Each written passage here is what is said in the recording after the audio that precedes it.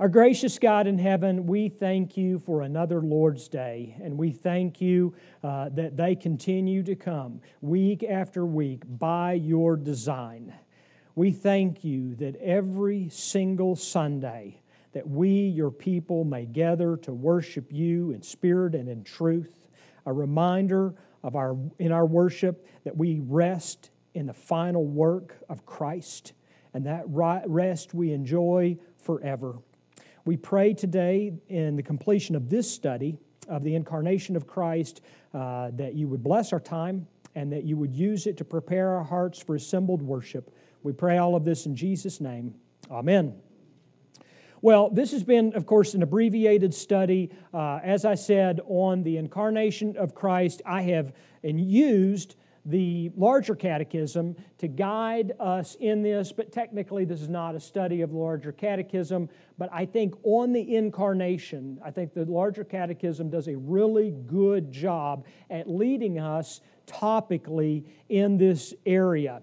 Now, someone might say, before we dive in this last part, someone might say, well, now you said this was a study we were doing in Advent, and so is not Advent a celebration both of Christ's of His incarnation, His first coming, but so also looking forward to His last coming? And you would be correct. And so at the conclusion of this study, I'm going to read to you what the confession says in regards to Christ's second coming. But the main focus that I've wanted us to have in this study is of His incarnation. And I realize that some of this has not been new for you, but hopefully the way in which the larger catechism presents it is thought-provoking. So let's dive in here today, starting with question number 46 of the larger catechism. What was the estate of Christ's humiliation? Now, again, when we're dealing with something that was written in the 1640s in England, there are some times where it sounds archaic. Most of the time it doesn't. But in this case, you may wonder, well, humiliation, what does that mean? Because we often use, in a modern sense, that word as psychological. You know, I was so humiliated when they made fun of my Christmas sweater. Well, that may be the case, but that's not what the Westminster Assembly means by this. So when they use the word humiliation, what they are talking about is both the humility, but so also the shame, so also the suffering, so also the death of Christ. And so all of that is involved in that word. You may just think of it in terms of Philippians chapter 2, right? Where the Apostle Paul, writing to the church of Philippi, is talking about how Christ humbled Himself, and He walks from Christ's incarnation all the way to the humility that He had to be crucified. And so that's in essence what is meant by the way the word is used here. So let's look at the answer. The estate of Christ's humiliation was that low condition wherein He, for our sakes, emptied Himself of His glory, took upon Himself the form of a servant. In His conception and birth, life, death, and after His death, until His resurrection. And we're going to look at each of those areas, Lord willing, with the limited time that we have today. And we'll start with breaking this down. The first thing that I want to draw to your attention is Christ voluntarily humbled Himself. Christ voluntarily humbled Himself. Here's what we would read. I've made a reference to Philippians chapter 2. Now let's look at the verses. Jesus, who, though He was in the form of God, did not count equality with God a thing to be grasped, but emptied Himself by taking the form of a servant, being born in the likeness of men, and being found in human form, He humbled Himself by becoming obedient to the point of death, even death on a cross. And so Jesus voluntarily humbled Himself. Now, historically, the phrase emptied Himself has been debated. And even in the early church, there were different debates about, well, now what does that mean? And that is a good translation of that Greek word of emptying himself. And there have been various arguments over time of what that may or may not have been. And some of them have veered well into heresy. But in looking at that word in context, and that's the best way to understand it, in looking at it within those verses, what does the word emptied himself mean? What does it mean that he emptied himself? Well, does it mean that he ceased to be God? Does not mean that.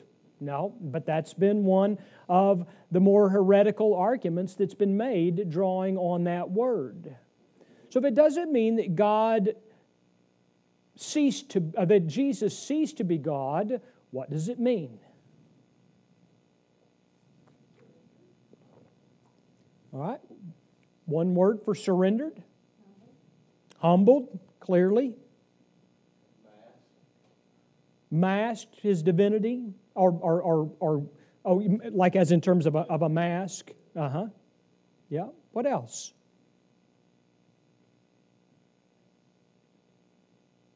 Well, those are all good words. Yes? Is it correct understanding that Christ still is in the form of flesh? Yes. Yes. And he emptied himself of his spirit. He made a transformation from being God of spirit to God with a human form. David emptied himself of the attributes of Father had as he had before. Yeah. That's kind of way out. Yeah, and I know exactly where you're going there, and I think that is accurate. Now, theologically, I'd add a nuance. We would be very careful not to say that he emptied himself of his spirit. But in your terms, so for example, for those of you that know the Shorter Catechism, and I'm going to try to do this by memory, Shorter Catechism asks, what is God? And the Shorter Catechism says, God is a spirit, infinite, eternal, and unchangeable in His being, wisdom, power, holiness, justice, goodness, and truth. There you go. So in that definition, we believe that God is a spirit. So also, when the Shorter Catechism asks, how many persons are in the Godhead, that answer begins that there are three heads, three persons of the Godhead, the Father, the Son, and the Holy Spirit, and these three are one God, but the key there is the same in substance, equal in power and glory.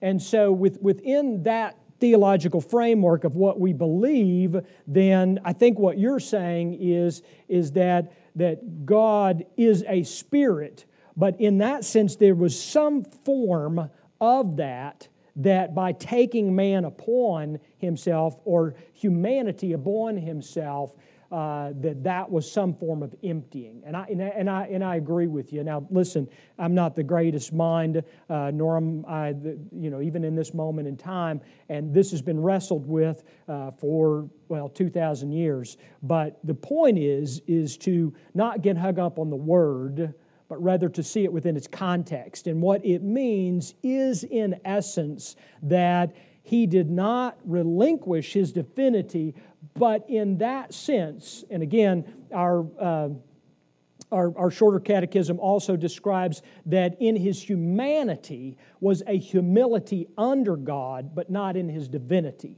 right? And so He humbled Himself and became obedient to the point of death even on a cross, so forth and so on. So the general idea is that He did this, and He did this as the second person of the Godhead voluntarily. He was not forced into it. It is something that He did voluntarily. In fact, the writer of Hebrews says that even the cross Christ pursued with joy. Secondly, Christ humbled Himself in His birth as a human being. He was not born like a baby. He was born a baby. which is, again, very difficult for us to think about in terms of God, but Scripture is crystal clear.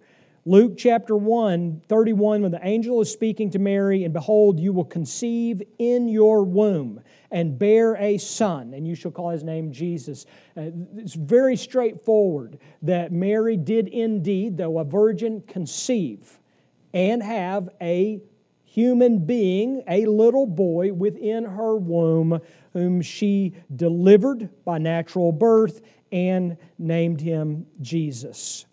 Number 3, Christ humbled Himself in giving up the enjoyment of riches in heaven for a life of poverty on earth. He gave up the riches of heaven, so embracing the poverty of earth. 2 Corinthians chapter 8, verse 9. For you know the grace of our Lord Jesus Christ, that though He was rich, yet for your sake He became poor, so that you by His poverty might become rich. Now, again, Paul's using those terms in a metaphorical way, isn't he? Now, granted, the riches of heaven are riches indeed, but here what Paul is doing is he's using riches and poverty to talk about that which is of infinite value. That is the kingdom of heaven, and that which is true poverty for the Son of God, that is to become man. And so the idea is that play of riches and poverty also emphasizes the riches that we have inherited by virtue of Christ making Himself poor. Both, again, literally speaking, but more importantly, metaphorically speaking, taking on humanity was indeed a form of poverty. Number 4, the conclusion of Christ's humiliation was His resurrection.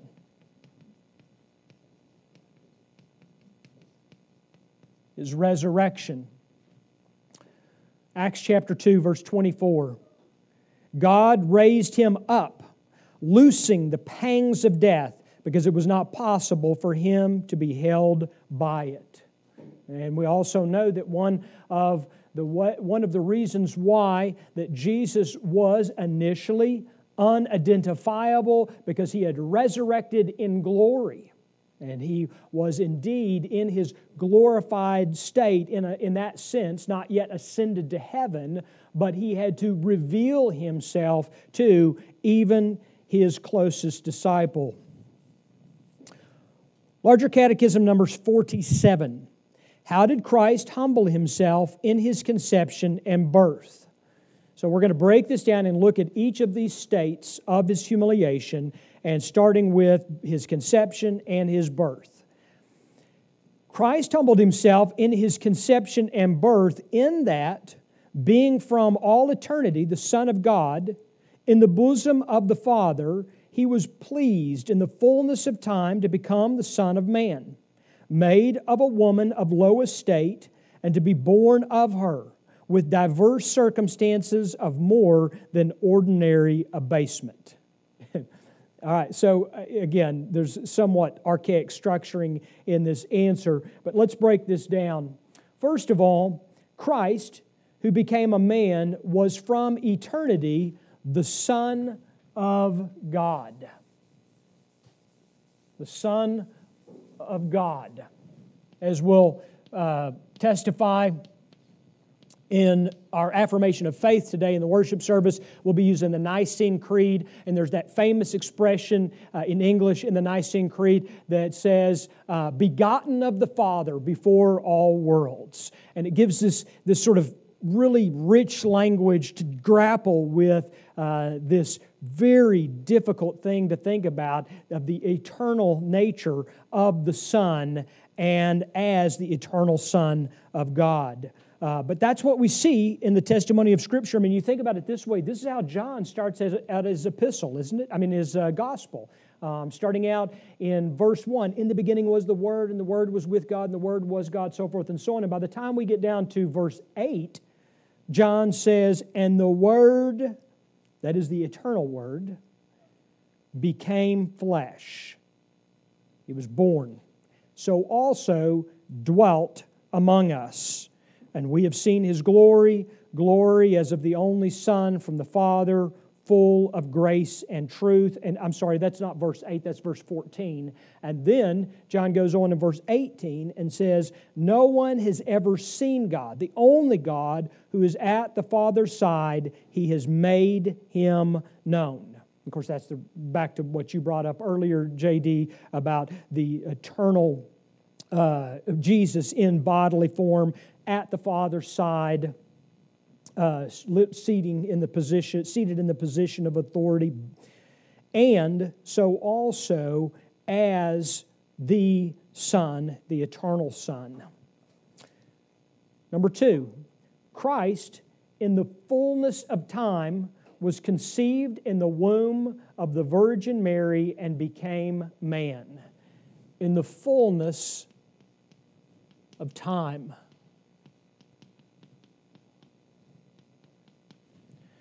What does that mean? What does in the fullness of time mean?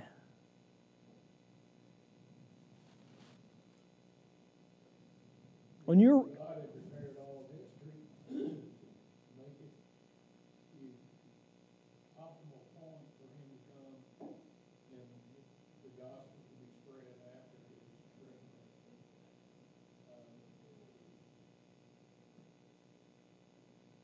And I love the way John, when Christ was living, he said, my time is not yet come, looking forward to His crucifixion. mm-hmm, So fullness of time is when it's right. mm-hmm. Time of history for Him to be. To come. Yeah. I've heard it explained this way, and of course it aligns with what J.D.'s saying, is when a woman is with child, and you say, well, you know, so so my grandson was born in October, is that right? October? So I should know that, shouldn't I? Yeah. But I know that my granddaughters were born in June and August, and so now we got October. And so when he was born, why could I not say, Rick Cohen was covering for me for preaching, why could I not say to Rick, I know for a fact this is the Sunday that I need you to cover for me? Well, because all of you who have had children know that this is not predictable. You don't start out, 8 to 9 months later and go, we've got a lot going that month. I think what we're going to do is just pick this day. This is the day he's going to come, right? But no, that doesn't happen. But as the woman becomes farther along in her pregnancy, and she is growing closer to a time, in the fullness of time is that day. And you didn't know what that day was going to be, but then it came, and it was full. It was not any less full, right? Because the baby was born. And so that is a helpful way to think about it. And again, of course, that has all of its limits, so don't beat me up on the example. There are also limits to that. But if you will think about it that way in terms of God's sovereign purposes, that in a sense that God's sovereign purpose in Christ had this period of which there was everything pointing to it. And in the arc of history, it's moving toward this one moment in time. And in the fullness of time, He was born. And lived and died. And so it was in this period, this fullness of time, that Christ was conceived in the womb of the Virgin Mary. Number 3, our Savior was born of a woman of low estate and with circumstances of shame. Woman of low estate, which is just a very nice way of saying what? She was poor. She was a nobody. It's not like that everybody in the kingdom, knew, oh, well, Mary, she's of high esteem. And she was a nobody. She was a young woman, scholars tell us, and not known and not wealthy, and yet, Luke says in chapter 2, verse 7, and she gave birth to her firstborn son and wrapped him in swaddling clothes and laid him in a manger because there was no place for them in the inn.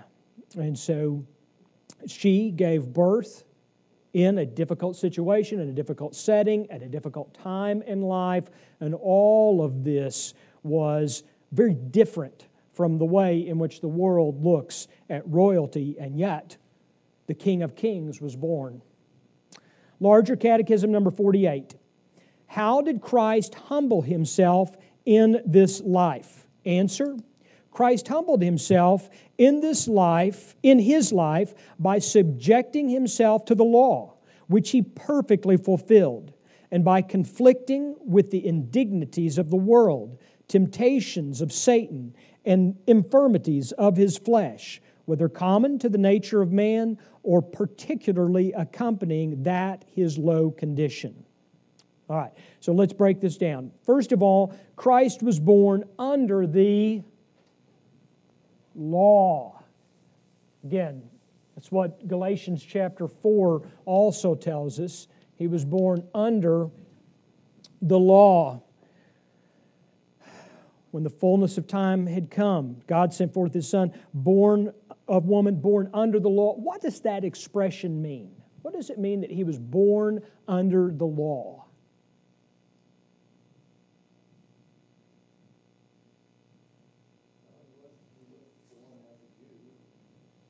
The important thing, right? Because we know Scripture tells us that Israel, although not qualified, although not worthy, although at all exceptions, God bestowed His gracious favor upon them of giving them and them alone His law. So being born a Jew, number one requirement. I interrupted you. Go ahead.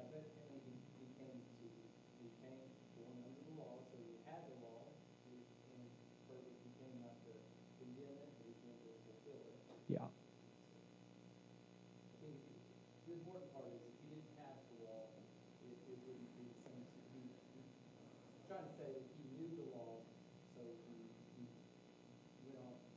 Yeah. And in that fulfillment, the in-between point was complete and total obedience.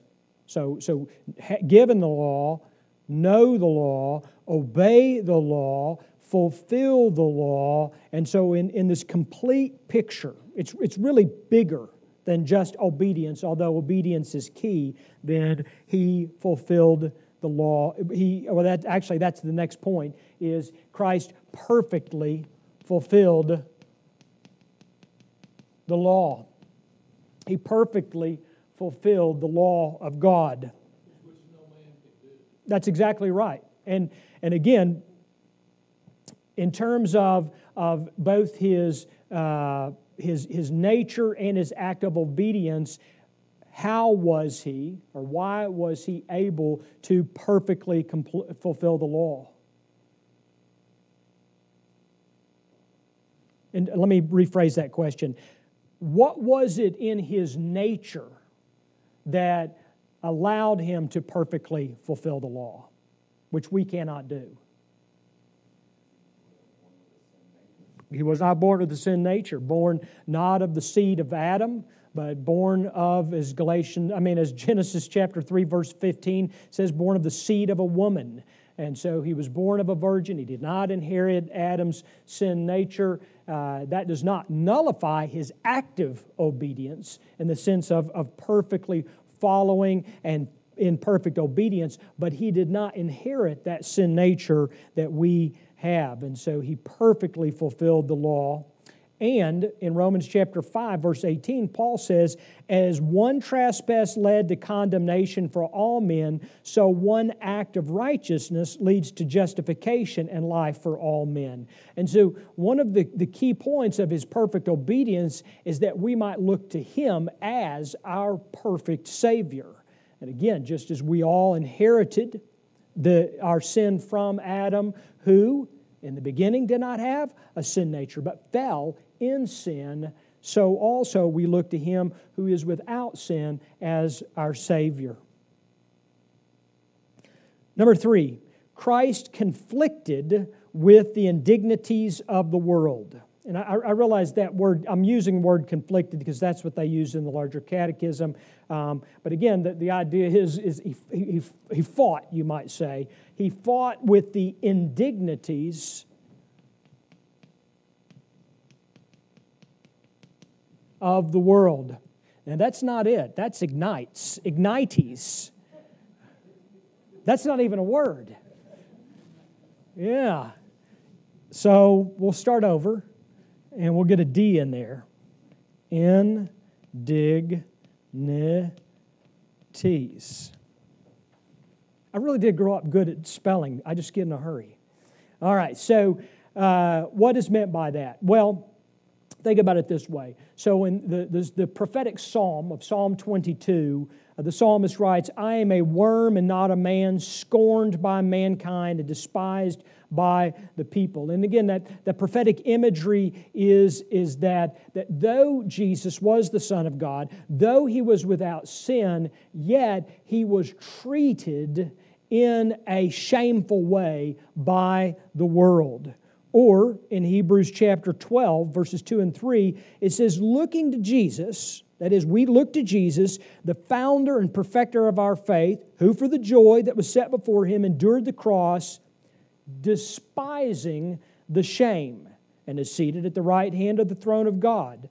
Consider him who endured from sinners such hostility against him, so that you may not grow weary or faint-hearted. And the writer of Hebrews is using language there of encouragement to us in our struggle in this life, but he draws on two important aspects of Christ's humility, and that is that he despised the shame, so also that there were sinners who he endured the shame and also the hostility of sinners against him. And so what the world, you could say, threw at him, he endured.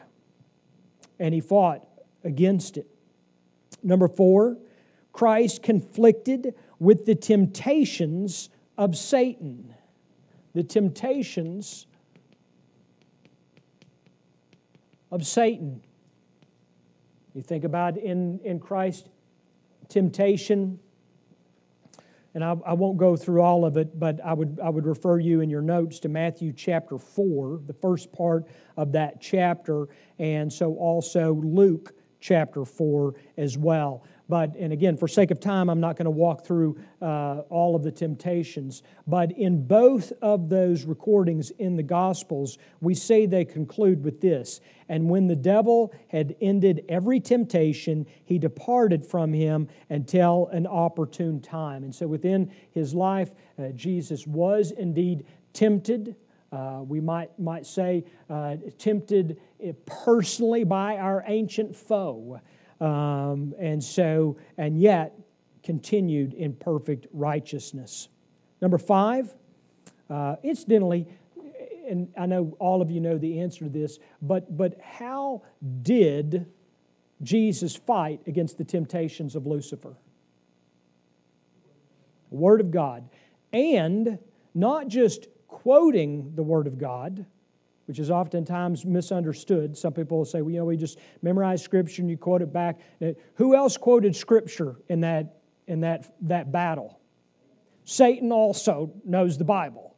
And so Jesus not only, I love this as a teacher, so I'm bringing it to your attention, not only quoted Scripture, he not only fought rightly with Scripture, he knew how to interpret it and rightly apply it. he also knew the traps and the dangers of misapplying Scripture and not allowing, and incidentally, you hear me say this word all the time, is to understand what the Bible means, look at the context. And what was the devil doing? Taking the Bible out of context. And so, no extra charge for that, but important to point out. Number 5, Christ conflicted with infirmities in His flesh, either common to humanity or especially involved in His low condition. Infirmities. Let me draw out some things that they're, we are almost out of time. Let me draw to your attention Hebrews. Look at Hebrews chapter 2 and also look at Hebrews chapter 4. Specifically in chapter 4, verse 15, for we do not have a high priest who is unable to sympathize with our weaknesses, but one who in every respect has been tempted as we are, yet without sin.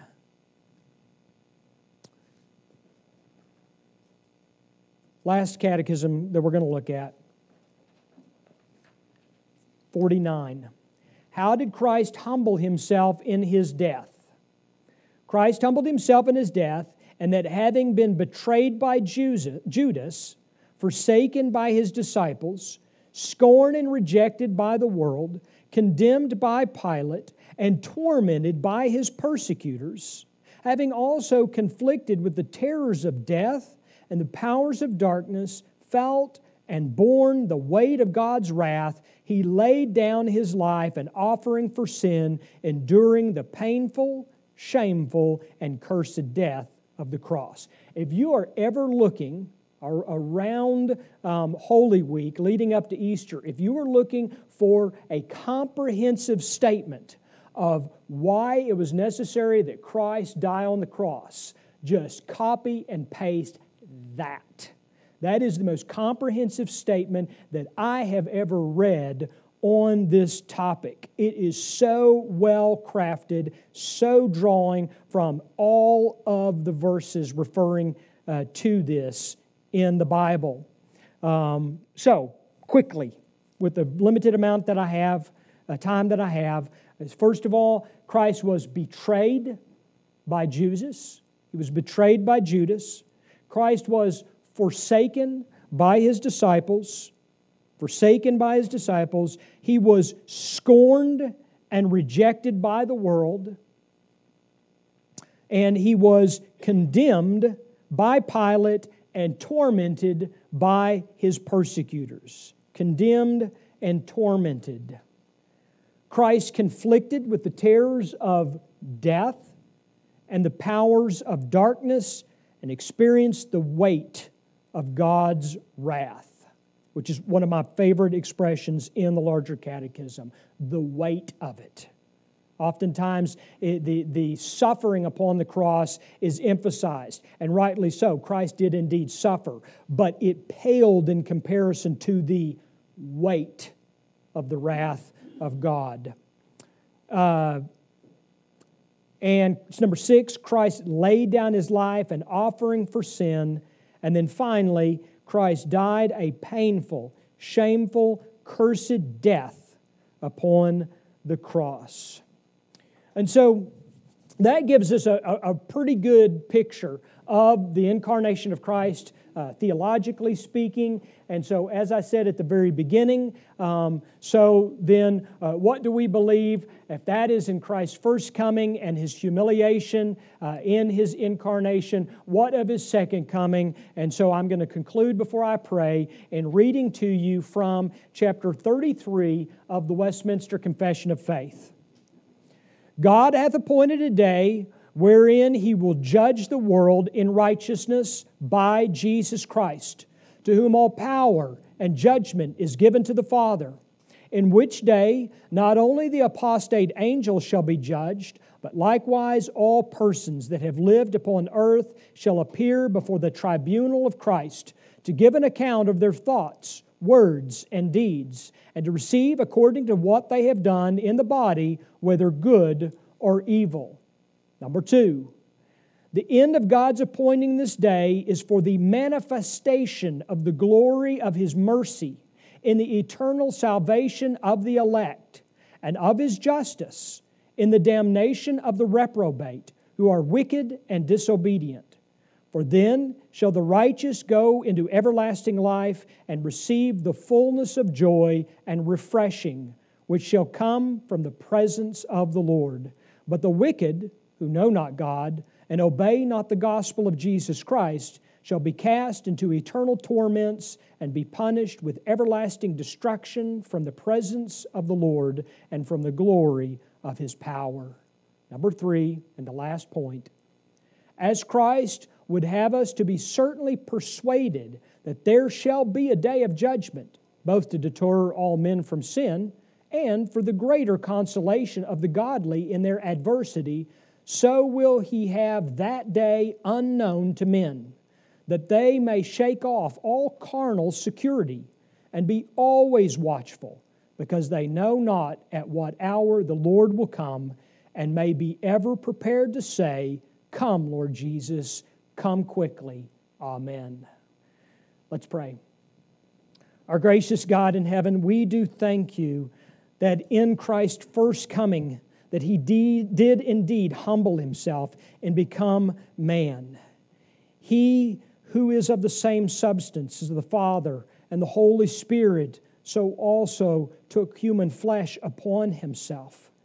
And we thank You for His perfect obedience under the law, His righteous life, so also His sacrificial, His atoning death for our sin.